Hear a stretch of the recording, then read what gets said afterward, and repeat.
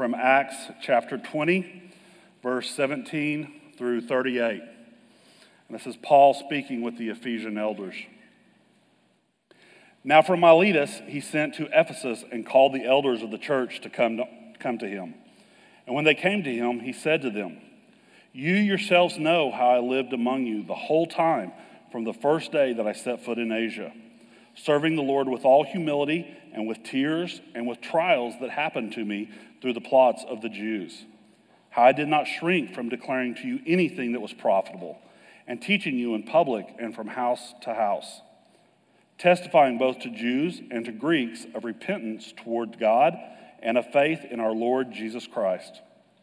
And now, behold, I am going to Jerusalem, constrained by the Spirit, not knowing what will happen to me there, except that the Holy Spirit testifies to me in every city that imprisonment and afflictions await me. But I do not account my life of any value, not as precious to myself, if only I may finish my course and the ministry that I received from the Lord Jesus, to testify to the gospel of the grace of God. And now, behold, I know that none of you among whom I have gone about proclaiming the kingdom will see my face again. Therefore, I testify to you this day that I am innocent of the blood of all, for I did not shrink from declaring to you the whole counsel of God. Pay careful attention to yourselves and to all the flock in which the Holy Spirit has made you overseers, to care for the church of God, which he obtained with his own blood.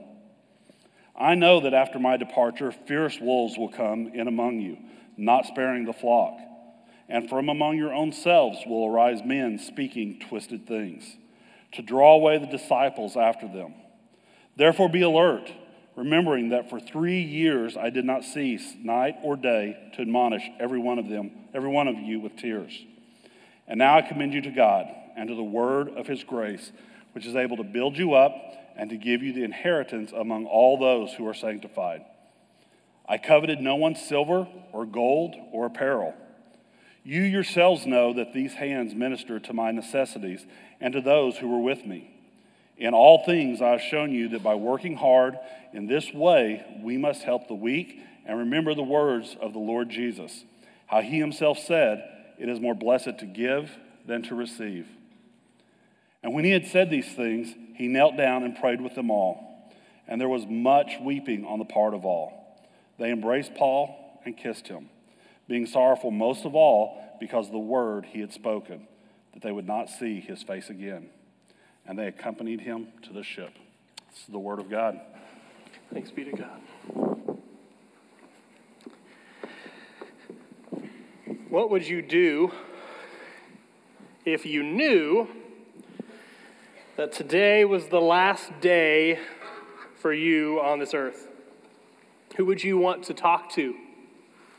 Who would you want to spend those last moments with? Who would you want to gather around you to share your last meal? What would you say to them? What words would you try to convey to express the love that you have for them, the care that you have for them, the hope that you have for them? I remember a phone call on a Tuesday evening, living in Wichita, doctors telling my wife that she needed to have an emergency surgery because a pregnancy had not gone the way we had hoped. And in that moment, just kind of being shocked, not expecting that phone call, wondering what I would say to her if it came to me having to say one last thing to my bride. What would I do without her? I have someone close to me whose father passed away in an untimely manner before he was of old age. Unfortunately, this person and their father didn't have a great relationship. This dad had made a few mistakes in his life, had hurt their family and specifically their mother in a significant way. And this child never got an opportunity before their dad died to say, "I love you," to say, "I forgive you." And it doesn't necessarily haunt them, but they struggle with it. It's a pain in their life. They'll never have that opportunity again.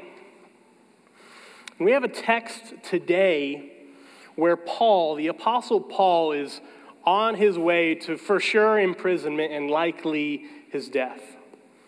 I tend to believe him when in verse 25 he says that I know I will never see your face again. These people whom he loves so much, who he's spent as much time with probably anyone since he's began to follow Jesus, center his life on Jesus. This church in Ephesus, these elders which he has put in charge, that the Holy Spirit has ordained to be overseers of the congregation there. And this is a text that's used a lot for things like ordinations here at Sunnybrook, where people are commissioned for full-time vocational ministry. This is a text that's used at conferences for pastors to learn what it means to be a pastor. It's a great text for elders retreats to learn what it means to be a good eldership. And so during this sermon, we'll talk specifically to leaders in our church. We'll even bring up our elders and recommission them, remember their own vows, to pray over them and with them. But the reality is, like, most of us aren't elders at this church. Most of us are something else. Probably the majority of us are members here, people who have submitted our lives to trust the ways of God and devoted to center our lives on Jesus, and have submitted to the leadership of God through his elders here at Sunnybrook and call this your church home. And even within that group, the reality is there's some who are immature in our faith and there's some who are mature in our faith. Another section of you are welcomed and honored guests. This isn't your church home. You don't have membership here. Some of you, though, would be extended family. You do submit to Jesus as Lord. You are committed to his bride and another local body. And there's a word here for you. Some of you are on loan, college students, for a time here to call this your church home for the next 1 to 7 years. I don't know how long it takes to graduate these days. I have no room to talk, just to be clear. I think I'm still graduating. I don't know, actually. And some of you, still welcomed and honored guests, are just observers, curious as to what this thing called church is like. You haven't repented and turned toward God. You haven't put your faith to follow Jesus as your King, your Lord, your Savior. And I just need to tell you that you've come in at a family meeting day. And I'm not necessarily going to be talking to you. That doesn't mean it might not benefit you. You may hear the words that Paul says, that Luke says, that I hope to convey clearly, and you may say, no thanks. Or you may hear what the church is really like rather than what you think it's like, and you may want to be part of this family, and just want you to know that there's room at the table for you. And as you listen and as you observe, as you have questions after this service, we'll be up here, elders and ministers, to talk with you about it. But be warned, this is a family meeting today. And as much as I'd like to shrink back from what I believe God is saying to us through Paul, through Luke, through his word, I can't. And so, I believe that this text has a word for us, brothers and sisters of Sunnybrook. And that word is that our lives are to be centered on Jesus. And when our lives are centered on Jesus, it will redefine our values and it will confront our fears. And now, a little caveat before I start getting into what that means, that Christian preacher talk of centering your life on Jesus and confronting our fears and redefining our values. A lot of teachers like me, well-to-do Sunday school teachers, preachers, would like to tell you that David and Goliath is a story about you conquering your giants. A story about if you're just faithful enough or courageous enough, you can sling your sling of faith and knock down whatever giant and grab hold of the blessing that God has for you. Just a reminder is we are not David. We're probably not going to the valley of Elah to grab some smooth stones with our leather strap to fling at a 9-foot giant's head, then slice it off because he's defied the God and his armies. We aren't David. We have things to learn from David. Yes, we have things to learn from God in that text, but we aren't David. In a similar manner, we are not Paul. At least I haven't. I have never had a vision of the risen Christ before me, where he speaks to me and gives to me a word. I've never heard the audible voice of God. I've never been imprisoned because of my faith. I've never been beaten because of my faith on the verge of death. I've never been going in one direction in ministry and had the Holy Spirit say, no, I need you to go this direction. I just haven't. Maybe you have, and praise be to God for that, but I haven't. And the reality is we aren't Paul. And so our lives may not look like Paul, but what we can learn from Paul is a life that is centered, that is completely focused on, devoted to Jesus. Everyone in here, no matter who we are, where we're at, can have a life that is centered on Jesus, and that is what we see in our text today. And when our life is centered on Jesus, our fears are confronted, because our fears reveal our deepest values. The first fear that I believe we see in this text that is confronted is a fear of suffering and death. Not a surprising fear, but a fear nonetheless. We all know that the first greatest fears of most people is either public speaking or death. Suffering is not something we seek. We actually actively try to avoid such things. We take medicine so our body doesn't hurt. We go see the doctor to try and prevent these ailments. We do things like go get shots so that we don't get the flu, because we like comfort. We like to have pads on our seats, air conditioning. We're willing to pay hundreds of dollars a month so that our house can be at, if you're at my house, 69 degrees. Anything above that is automatic sweat city, okay? I just can't do it. We pay because we like to be comfortable. And there's nothing inherently wrong with being comfortable. It's just a problem when we like to be comfortable so much that we actively avoid things like suffering, trials, persecution, all for the name of Jesus. It becomes a problem when we try to avoid suffering or trials in a manner which leads us to not go through them in the manner that God intends and learn and be shaped by those things. We're scared of death, mainly because we don't understand it. We can't control it. We know it's coming, but we don't know when it's coming. We're scared of death because as much as we have heard people's opinions on what comes after it, we just don't trust it. It's unknown. We're scared of death so much so that we've completely built a culture that you're not even really allowed to think much about death, let alone speak of it. If you speak too much about death, you're morbid. You've got something wrong with you. You're a depressed person. You need to go get checked out. With the advances of things like hospitals and funeral homes and nursing homes, we've done everything we can to make death more palatable, to make it easier, or at least to avoid it. Where in reality, for most people, at most time, death was a part of everyday life. When people were injured or dying, they were doing those things in the home. And sure, maybe there was medical professionals in the place they lived, but they would make the house visits, and the people that were caring for the sick and the injured were the family members. They were the ones that watched before them as their loved ones, whether young or middle age or old, were dying.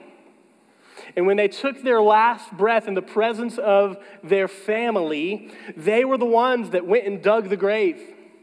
They were the ones that went and put the body in the grave. They were the ones that had those graves on their land or in the middle of the city, maybe right by the church, which is at the middle of the town. None of those things are normal today. We don't have cemeteries at many churches. Maybe a church plant that has part of their building campaign to put in and buy some land for graves. Not a lot of churches doing that. We actually put graveyard cemeteries on the outside of town. The only reason we drive by them is because our town's expanded in certain ways. We don't want to be reminded of death. We put parents, people we love in nursing homes, people that cared for us before we were able to care for ourselves, in part because it's easier. We don't want to suffer. We do all these things, like have medical advances, good things, technological advances, so that we can act as if we're immune to death. We know it's coming, but we don't want to think about it. We definitely don't want to speak about it. We're going to actively avoid it because we're scared of it. We don't know what's to come. We don't like death, and we definitely don't like getting old. We'll do things to our body, put things on our body to make people think we're younger than we are because we just don't value age. We don't want to let death come in. We're scared of suffering. We're scared of death. We're also scared of rejection because we all like to be liked. With the people that we love, the people that we respect, the people that we see as having authority over our life, we want them to think well of us. We want them to be in good standing with us. So we don't want to say something, we don't want to do something, we don't want to have a value that differs from them because they might reject us. They might not like us. They might ostracize us. It might change our relationship. And so our fear of rejection leads us to not say the things we should probably say. Our fear of rejection leads us to not do the things we should probably do or to do things we know we shouldn't. The other thing I think this text points out is our fear of being worthless or purposeless. And of the things that I agonized over as I prepared this message, this is the one in which I believe I was most likely to shrink from saying. It's the one that I was hesitating on. It's the one that as I thought about it, as I began to put my thoughts under the text and under God's leading, as I thought about us, as I thought about me, that was the most apparent and the most difficult to say. One of the fears that's pointed out is our fear of feeling worthless or purposeless. We fear this so much that one of our greatest desires is that when we die, our name might be carried on, that we might leave a legacy, that our name and our impact on the world, that we have changed the world in such a way that it's not the same now as it was before we came. Not a terrible desire, but can be really unhealthy when it manifests itself in these certain values, these certain things that we center our lives on that are not God and His mission. When we fear worthlessness or purposelessness, we begin to value things like our family more than we value God and His mission. We live in an age where kids get what they want, when they want, and can do no wrong in our eyes. We live in an age where everything is about making memories with them, and family time, which is a good thing and a necessary thing, becomes pitted against and prioritized over fulfilling the mission which God has given to us. We spend more time posting about our family on social media than praying for them and asking God to help us be good stewards over them. We ask in our own mind and heart, how does my kid and my family compare to theirs, rather than how are we sacrificing for the cause of Christ? We spend more time worrying about or correcting our child's public mistakes rather than shepherding their hearts to discern the ways of God when we're at home and in private. Mostly because we're more concerned about our family than we are Jesus. Family, which is a good thing, a God-ordained thing, a beautiful thing that God has given you to be faithful with. But when it becomes the center of your life, it has become something of an idol that has greater value than that of Christ. When we fear worthlessness or purposelessness, we value our job more than we do Jesus. Whether we're someone who's starting a business or trying to climb the ladder, maybe we're somebody who's trying to secure an income for their future. Again, not a terrible thing to provide for our family, to be successful in that which God has equipped you to do. But We desire to accumulate wealth so that we can buy that thing or grow that account and have security, rather than asking how I can use the resources God has entrusted to me as a steward of his kingdom, as one who has been given authority to rule in the name of the Lord. And when we fear worthlessness or purposelessness, we value our success or our abilities, students. Our grades or our scholarships or our acceptance letters or our school choice becomes an identification for us. We want to be more known for these things than known as a follower of Jesus. Whether it's our physical abilities, how well we perform on the field, or some type of special project which we've been put in charge of. We want to be known for what we do rather than whose we are. And parents, I believe that this comes from us and is allowed by us when we spend more time and money creating the model student, the star athlete, or the American patriot than we do a Christ-like, Spirit-filled, young man or woman of God who love him with all of their heart, soul, mind, or strength. So many of us live our lives without living with the end in mind. We're in this survival mode, and we don't know how to think or value what's valuable. We just kind of say and do whatever we see around us. We don't live with the end in mind. And when we fear worthlessness or purposelessness, we begin to value our influence more than we value the influence of the Lord on our lives. It's why we care so much about how many followers we have. It's why we care about how many likes we get when we post something. It's why we desire so much to change the world, not for the name of God, but for my legacy. We want to be valued. And in the end, all of these fears come from a value of me over a value of God and his word.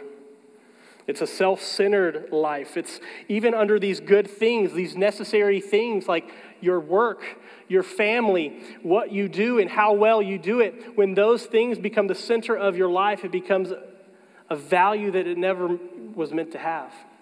And we have these fears that are not of the Lord. And the only way to change that story, the only way I have found to change those idols in my life is to center my life on Jesus. And that's what we see in Paul, and that's what we see in this text. Let's look at Acts chapter 20, verse 24. At what it looks like to have a life that's no longer centered on me, but centered on Jesus. Paul says this, Acts chapter 20, verse 24.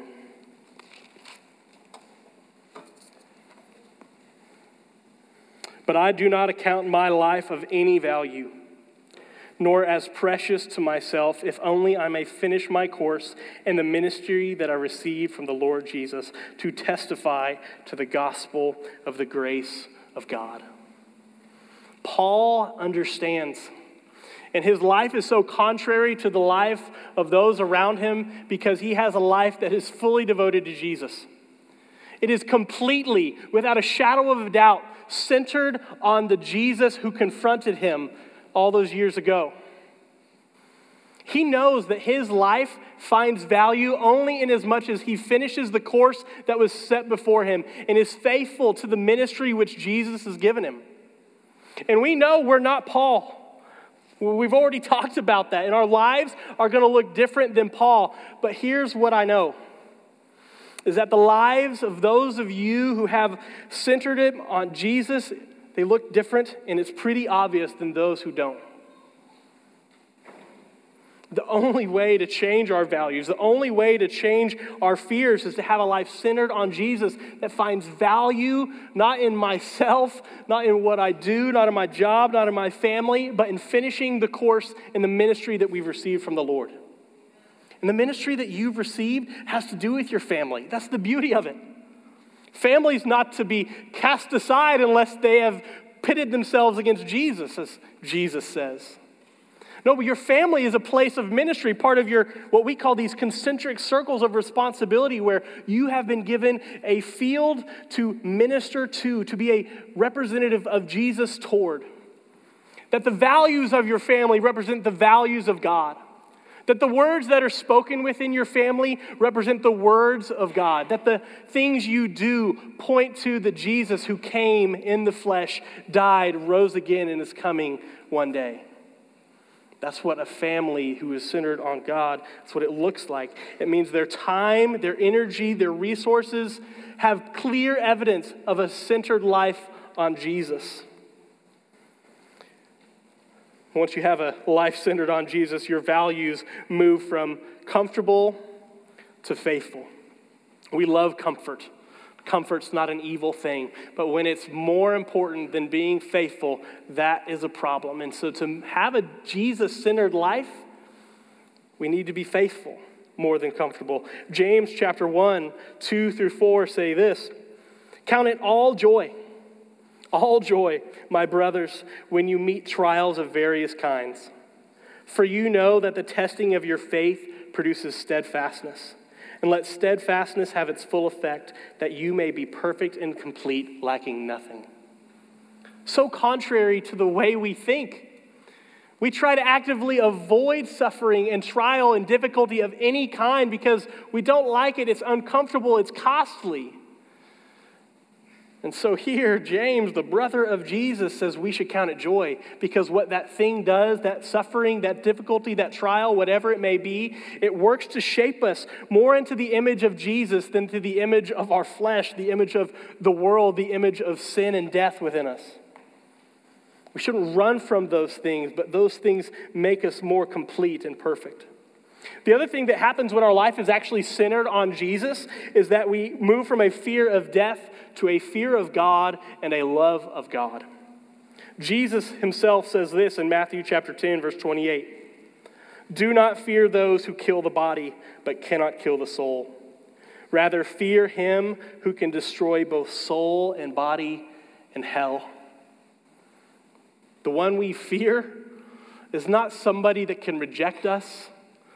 The one we fear is not somebody that can hurt us, not somebody or something that can even kill us, because we know that there is an existence beyond the last breath that we take on this earth. And there is only one who is in control of what happens at that point, and that is the creator of the universe, the one who put on flesh and dwelt among us so that we might have peace with God and a hope of eternity with him, with each other. That is the hope that we have, and we don't fear this world or this life, the suffering, the death that may come. We fear God, but we don't just leave it at fear. We move to love as well. 1 John 4:18 says, "There is no fear in love. Instead, perfect love drives out fear, because fear involves punishment. So the one who fears is not complete in love." If you still have some of these fears that I'm talking about, these fear of suffering and death, this fear of rejection, this fear of worthlessness or purposelessness, and you try and fill those things with values of the world rather than the values of God, it's because you haven't fully understood the fear of God and you haven't understood the love of God. You have not loved God in a manner in which he loved you. And fear is still within you. And that either means you're not a believer or you're an immature believer. Because the mature believers that I know, that I sit under as somebody who's part of this church with many mature believers, they have a perfect love that casts out any fears in their life. They struggle, there's temptations to fail, but there's something transcendent beyond their circumstances because they have a life centered on Jesus. Paul says this in Philippians chapter 1, verse 21. "For me to live is Christ, and to die is gain. If I am to live in the flesh, that means fruitful labor for me. Yet which shall I choose? I cannot tell. I'm hard pressed between the two, because my desire is to depart and be with Christ. For that is far better. But to remain in the flesh is more necessary on your account." A life centered on Jesus understands that as good as this life may be, it pales in comparison to the life to come. The life to come, we're fully in the presence of our God and King. And in his presence, sin has been wiped away. Death is no more. There's no more disease. There's no more disaster. There's no more brokenness. There's no more fear. There's no more hopelessness. Because we're with him. And we're with all those who have centered their lives on Jesus as well. And so Paul can say things like, for me to live is Christ, to die is gain, because it's far better to be with Jesus. But if I stay here, that means I continue the course set before me. I continue the ministry which God has given me in my family, in my jobs, in my neighborhood, in my community, in the realms in which God has placed each and every one of us to be his representatives. The last thing that happens when we move to a life centered on Jesus is we move from an acceptance of people to a peace with God. Acts 20, 26 and 27 say this. Therefore, I testify to you this day that I am innocent of the blood of all. For I did not shrink from declaring to you the whole counsel of God.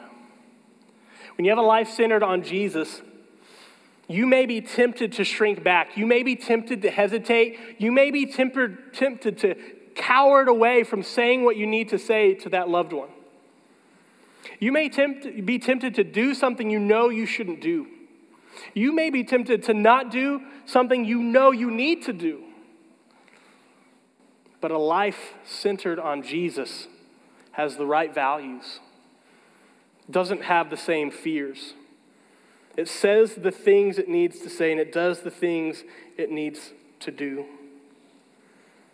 Ezekiel chapter 3, God says this to the prophet Ezekiel, Son of man, I have made you a watchman over the house of Israel. When you hear a word from my mouth, give them a warning from me. If I say to the wicked person, you will surely die, but you do not warn him, you don't speak out to warn him about his wicked way in order to save his life, that wicked person will die for his iniquity. Yet I will hold you responsible for his blood. But if you warn a wicked person and he does not turn from his wickedness or his wicked way, he will die for his iniquity, but you will have rescued yourself. When our life centered on Jesus, we're not scared to say the things we need to say because we really want that person to know God and to be in a right relationship with God so that we can spend eternity together with God. But also, this text seems to say, along with some other texts in the New Testament, that if we don't say it all, especially the teachers and the preachers in the church, there's a level of responsibility that God will incur on you. That we have some level of responsibility, that there will be some level of judgment if we refrain and cower away and shrink back from saying the things we know we should say in order to give somebody the hope that might save their soul. Far be it from us to be that kind of people.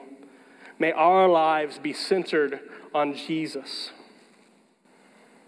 The last thing that I believe this text does is protects our faith, and it protects our church.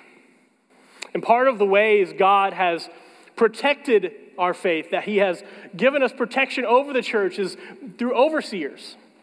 Spiritually mature people who have been given the command by the Holy Spirit to guard us, to guard our faith, to guard our doctrine, to protect us against sin, to protect us against disunity. That's part of the way that God protects us. And so what I want to do at this time is read through the last part of this text as a reminder for all of us the way in which God works in relation to his church. Why he does things like sets apart elders and overseers within the local body. And then we'll ask the elders who are here in this service to come forward so that we can be reminded together of what they've been commissioned to. Acts chapter 20, verse 28. From Paul to the elders, pay careful attention to yourselves and to all the flock, in which the Holy Spirit has made you overseers. Not some group of people, not some ruling elder board, but the Holy Spirit himself has set apart elders to oversee the church. This church which he obtained with his own blood, the church of God. Again, this isn't some just human institution that we've created to perpetuate our own image so that you can just continue to hear our voice. This is the church of God, which he has paid for with his own blood, sending himself, putting on flesh, Jesus dying on the cross. Jesus, we believe to be God, has obtained the church. He began the church. And I know that after my departure, fierce wolves will come in among you, not sparing the flock. And from among your own selves will arise men speaking twisted things to draw away the disciples after them. And therefore, be alert. Be on guard. Be awake. Remember that for 3 years I did not cease day or night to admonish everyone with tears. And now I commend you to God and to the word of his grace, which is able to build you up and to give you the inheritance among all those who are sanctified. I coveted no one's silver or gold or apparel, for you yourselves know that these hands ministered to my necessities and to those who were with me. In all things I have shown you that by working hard in this way, we must help the weak. And remember the words of the Lord Jesus, how he himself said, it is more blessed to give than to receive. And when Paul had said these things, he knelt down and prayed with them all. And there was much weeping on the part of all. They embraced Paul and kissed him, being sorrowful most of all because of the word he had spoken, that he would not see their face again.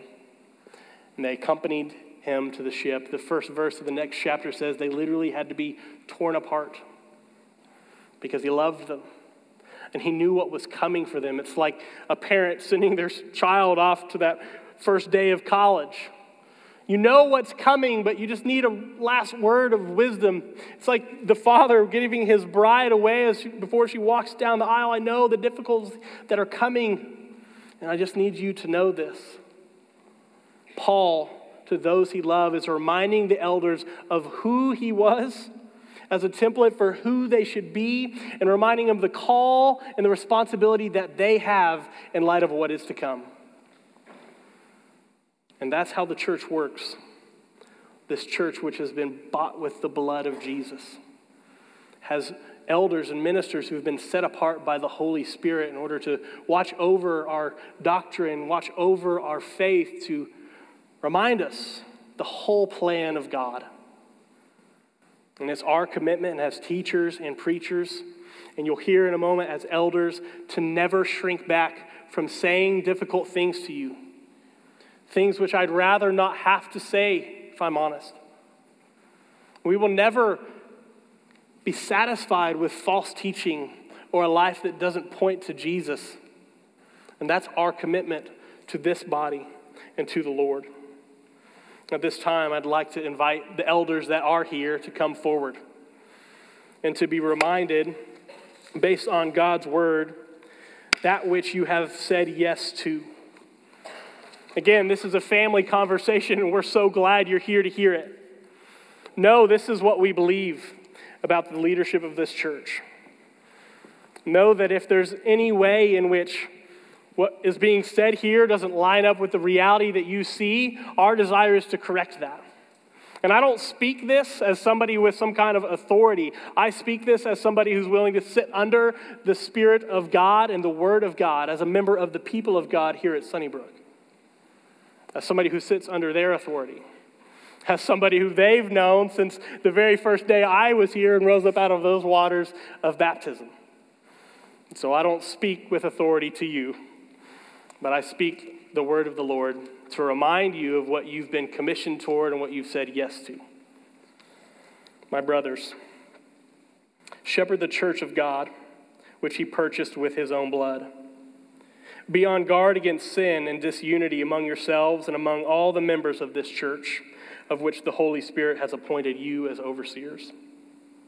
Use your God-given authority to hold the teachers and preachers of this church accountable to declare the whole plan of God, so that we might be innocent of the blood of all.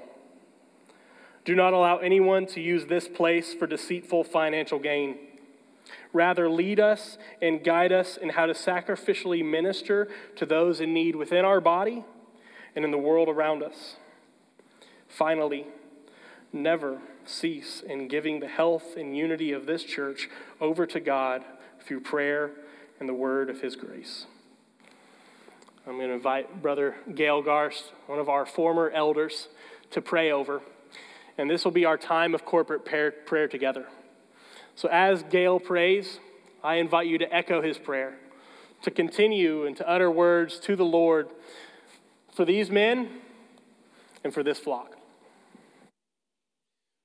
Would you join with me in praying for our elders? Father, we want to say thank you, first of all, for Jesus, for your plan of redemption for us. Father, for this church fellowship that's encouraged us and challenged us in our faith. I thank you for these men that are standing before us this morning.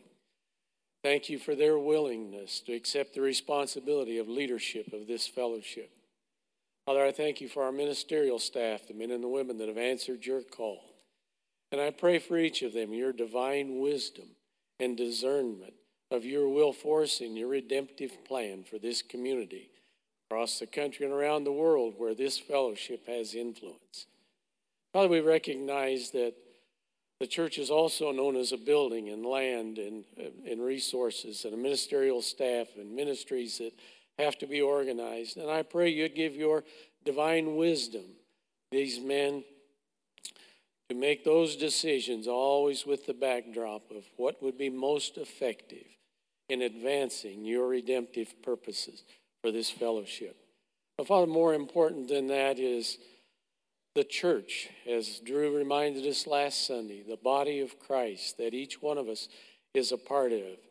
I pray that you'd give them insight and wisdom in knowing how to apply the truth of your word to us.